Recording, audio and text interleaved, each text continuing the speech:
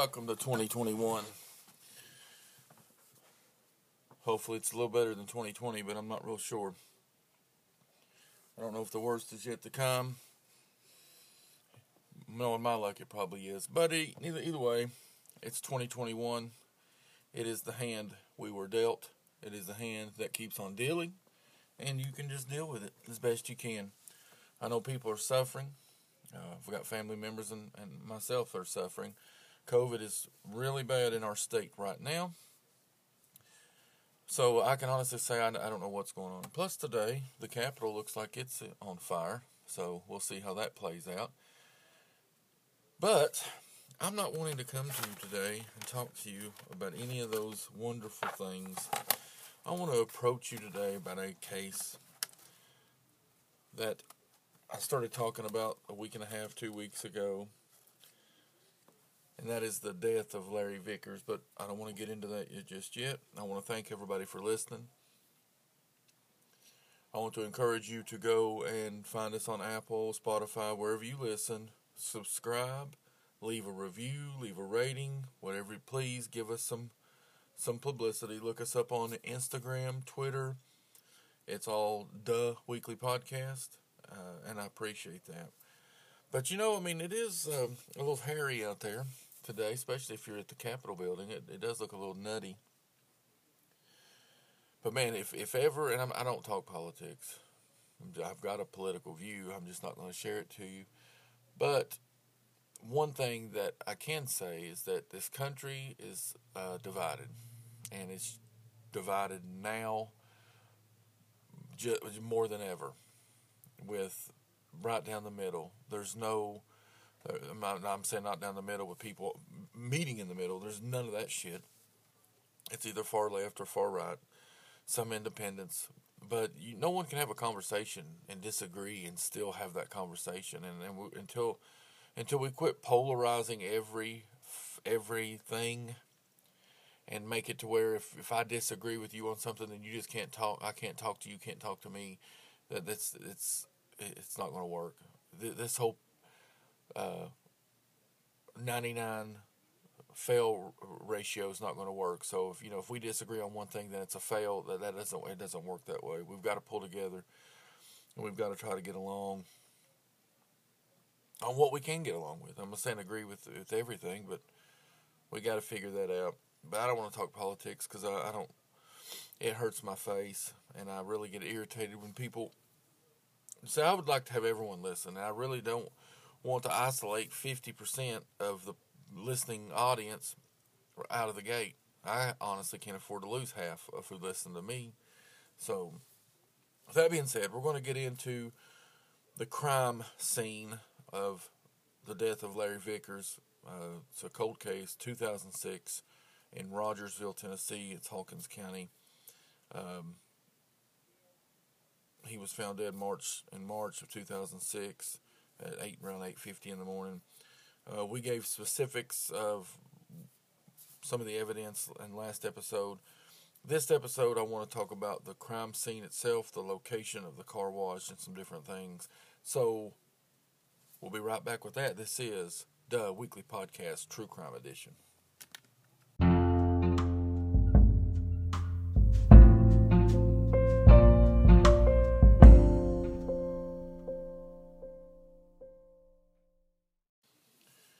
All right, let me give you a little description of the crime scene itself. This car wash is a single-bay automatic car wash that sits off of Main Street. Now, this is the end of Main Street that's secluded. There's nothing down this end of Main Street. Now, if you're facing this car wash, it sits about 5 foot off of an iron gate or iron fence that houses all the buses that's in Hawkins County school system.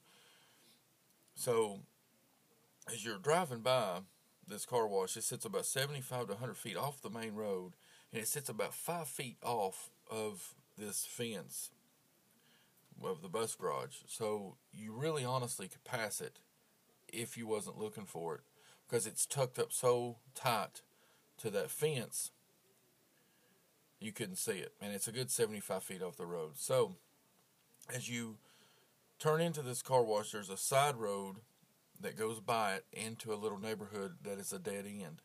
It's So that is the only road that goes by this car wash other than this main street. Now, if you're looking at the car wash, you've got, if you're standing and facing away from the car wash looking at the main street, you go right, and you've got about 50 yards to a intersection to where you can hit Highway 70, I believe, and be gone. Or you can be on 11E, 11W, whatever it is, pretty quick. That's the main road. If you go right, you can be gone pretty quick. Left, you've got a little bit of Main Street you've got to travel on with really not many side roads to get out of to get to the main road. So, I don't know if you're inside this bay, if Larry's inside this bay changing this light, I think it'd be easy to say that someone could creep up on him, park, get out, come in, shoot him, and leave. Now, the gun was found tossed over the fence. So, that tells me that, because if you're facing this car wash on the right-hand side, that fence is, the car wash is about 5 foot off of this fence. So, and there's no parking, there's nowhere to park your vehicle on that side. This car wash is butted up against this fence. So, he would have to make an effort. If he pulled up and parked a little ways away from the car wash, he wouldn't be running toward that fence, is my point, to throw this gun. Unless that was his intention, or if he pulled in behind the car wash, come in, done his business, and left through the side of the car wash to get back into his car, tossed the gun, and went on. The only way out of there is Main Street. But he could have made a right, he or she could have made a right and been gone pretty quick. So, the element of surprise, I guess it could be there, but I think you leave yourself exposed as of your way in or out. If there's really, I don't think you can pull behind the car wash and park to hide your vehicle without Mr. Vickers knowing you're there. There's no way. So, is the element of surprise there? Is it someone he knows? Could this person have parked, got out, had a conversation with him as he's up there changing lights, shot him? All hell breaks loose. The gun jams. He throws it over the fence, leaves. I don't know. So, someone could approach with surprise, but there's no way to get to the right-hand side of the car wash. It's butted up against this fence too much, so it's open on that side. There's only 2 ways in or out. That's right or left. Now, you could go back through into that subdivision, but it's a dead end. Now, this is speaking that if the person was in car, I don't see any other way around it unless there was an accomplice. There was someone dropped this person off, drove into the subdivision, parked. There's a recycling place back there. There's a lot of places you can go on foot because it's secluded. It's in the middle of nowhere. So I guess the few points I want to make is the approach and the departure, and whether there's an element of surprise or whether he knew the person that shot him. Hold on just one second. So that's our question. So let's look at the approach. Like I said, there's 2 ways in Main Street. This car wash sits real close to the fencing that houses the bus garage. Now, once upon a time, this was a Ford dealership that he owned. But he sold the building in 2004. He was killed in 2006. So if you have an accomplice, this accomplice, I think your approach it could be anything. But you pull into the subdivision, park at the recycling plant, park down the road. I mean, there's a lot of places that this person could have went to wait on the subject to return. Now, where the gun is thrown, it looks like to me the suspect ran behind the building, because at the front of the car wash, now try to visualize this. I got a video on our Instagram. Visualize this car wash sits about 5 foot off of this fence. You've got about 20 foot of the fence in front of the car wash and say 40 foot of the fence behind the car wash running straight down. So depending on where the gun was found, I don't know this information. He could have just been running toward the main road, got in a car and left. I think that's risky because you run the chance of running into someone passing by on this road, whether it be at 11 o'clock at night or not. Although at 11 o'clock at night it's going to be fairly secluded in this part of Rogersville at that time of night. So it's either the element of surprise or he knew who he was talking to and felt no fear until the time came that he was shot. But why throw the gun over the fence, knowing it's going to be found?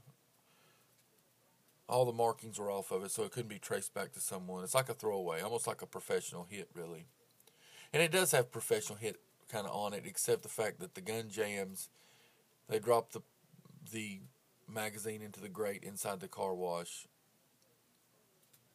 I feel like maybe the getaway says accomplice, just because there's no way to pull up to this car wash and pull right up on it without being seen. Now, if he's in it, it's not that big of a car wash. Now, if he's in it, he's working, someone could stop a few feet away, but I feel like they run the risk of being seen. You can pull in behind the car wash. It's a dead-end road. There's nowhere to go, and he's going to see you.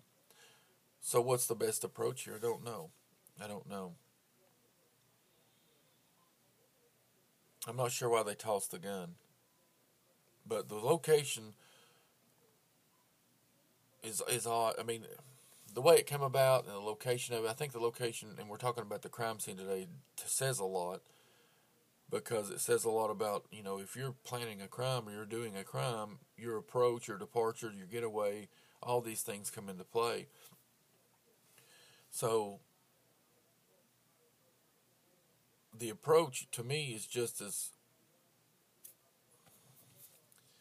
important as the departure, because and maybe the departure more so than the approach, but in order to have the element of surprise, or in order to be able to pull this off, you don't want to get caught if you're the criminal. So I think the location of this car wash says a lot. I think it says that there's an accomplice here. I think he has to have someone drop him off a little bit distance away from the car wash. I think this accomplice has a ways to say it's not that far away, so obviously can watch to see if anything's coming. Okay, it's clear to go, or they know it's clear, and it's all set, within this could all have been done in 15 seconds. So he runs up, shoots, the gun jams, he panics, has to get out of there because, hey, my guy's passing by right now, runs out of the front of the car wash, tosses the gun, gets in the car, and he's gone. If they're going north, east, they've got two outs right there pretty quick, and they can be in the middle of nowhere real fast. Other way, they've got to go kind of right at the edge of town where there's a Food City, Hardee's, several things, and they only can go one of two ways. They can keep going down Main Street, or they can make a right and get up to the main road, which is a 4-lane. Tossing the gun they wanted to find the gun. They knew it couldn't be tied back to them. I don't think the gun was meant to jam, obviously. I don't think the magazine was meant to fall out in the car wash itself.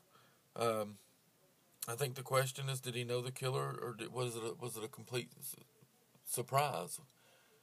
I feel like, is there an accomplice? Is there not? These are questions I feel like that this crime scene can help answer, and we're going to walk through this, what information we have, and we're going to talk about it in depth in a few other episodes. But take a look at that video and see what you think about the crime scene, about where this happened, and what you think about the entrance of the killer, whether he was known to the victim or unknown, the exit of the killer, the direction he went, what would make sense. Maybe he knew his routine. There has to be some kind of plan, I think, here. I don't think this is just random. I think that this man was at this car wash probably at this time every night. He might have been up to no good. He might have not. I don't know. We're digging into that now just to kind of find a motive of who would want to do this to him. But right now we're talking about the crime scene, the car wash itself. It sits in an odd place. It is secluded to a certain degree because when I drove up to it the other day, you almost can't see it unless you're looking for it. It's butted up so tight to that fence, and it's not that big, and it's about 100 foot off the main road. So it is there can be an element of surprise there. Well, it's probably 75 feet off the main road to a certain degree, but I think the buses being there make it more secluded because it's literally 5 feet off of a fence that you know goes around a lot that has 30, 40, 50 school buses in it, which helps seclude and hide that car wash. And at this time, in 2006, this property was the bus garage, and buses were there. So I think that helped in order to seclude the approach or the departure of the perpetrator. We're going to take a quick break. We'll be right back. We'll tie up some more loose ends here on the crime scene. This is The Weekly Podcast. Thank you.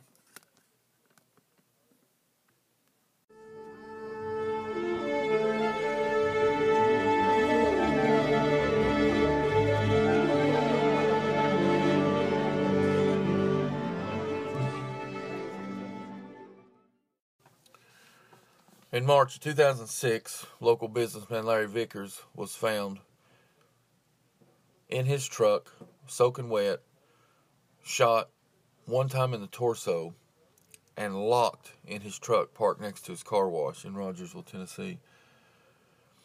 Inside the bay of this automatic one-bay car wash, they found a ladder, or they found that he was working on a light, which in turn, with the autopsy, had found that there was an upward trajectory of the bullet, which insinuated that he was on this ladder while he was shot from someone standing on the ground. There was blood found inside the car wash bay. He spoke to several members of his family or his friends that night around 11. There is a receipt found in his possession dated 10/54 where he had worked on the cash machine at that car wash. Around 9 o'clock the next morning, he was found unresponsive, dead, soaking wet, locked inside his truck, sitting next to this car wash. Inside the bay was, other than blood, they found the magazine to a gun inside the grate of a drainage system inside the car wash. Across the fence, about 5 feet away, is the bus garage. Over the fence was the weapon that went to this magazine. All the markings were filed off. There was no way to report it being anybody's. Several pieces of evidence were taken out of the truck, and the truck itself was processed. Nothing has ever come of this case. It's been 14 years. Now, I want to highlight a few of the points we made last week, and we're still digging into this case. Today we talked about the crime scene, the location, the approach, the departure, the suspects. Was there an accomplice? But here's some of the highlights that we know about the case. Upward trajectory of the bullet, stating that the gunman was on the ground. Mr. Vickers was on the ladder. There's blood found in the car wash. In the grate inside the car wash is the magazine found that goes with the gun that is found across the fence.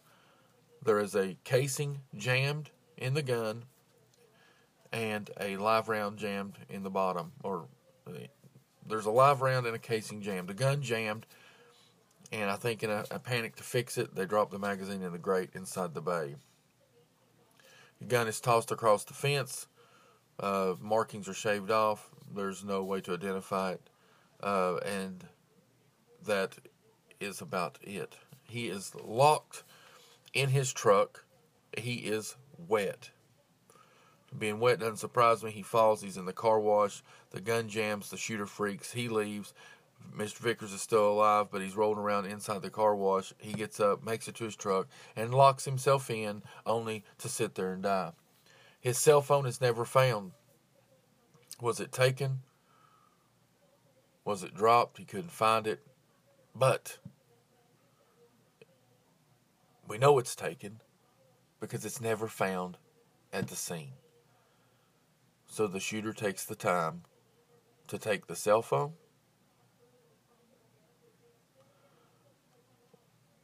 or do they come back later that night because they're not sure if Mr. Vickers is killed because they had to shoot him once and the gun jams. And they come back and get the cell phone then. We've spoke about the crime scene being revisited by the shooter a second time, just trying to follow up on where he effed up and the gun jam to making sure Mr. Vickers is dead. Did he come back the second time, pick him up out of the car wash, put him in his truck, lock the door to conceal their crime even further? Might be easier if somebody drove by, if they see a body laying there. Did he crawl out of the car wash and make it to the parking lot? There's a lot of questions, and there's zero answers. We're going to try to find some answers. So keep listening. We're going to keep digging. I hope this has helped you some. I hope you found it interesting. It is an odd case to me. It is strange. Was he into something? Did he have a mad husband, a spouse, a businessman? Did he do a bad deal? What happened at this crime scene? What happened at this car wash? There's a couple of things that are odd to me. I think the fact that he was shot upward trajectory, the gun jams, the magazines in the bay, the guns across the fence. He's wet. He's locked in his truck, and his phone is gone. We're going to try to find answers to these questions. So stay tuned. Listen in. We're going to have another episode here in the next week, and we're going to dig into some people that knew him. We're going to talk to some members, of some friends. We've been working on it. We're sorry there's a little bit of delay in between the podcast. But listen to this podcast. It'll give you an idea of the crime scene itself. Go to our Instagram. Look at the video. Subscribe, rate, review. We thank you. This is another episode of Weekly Podcast, True Crime Edition. Thanks. Have a great day.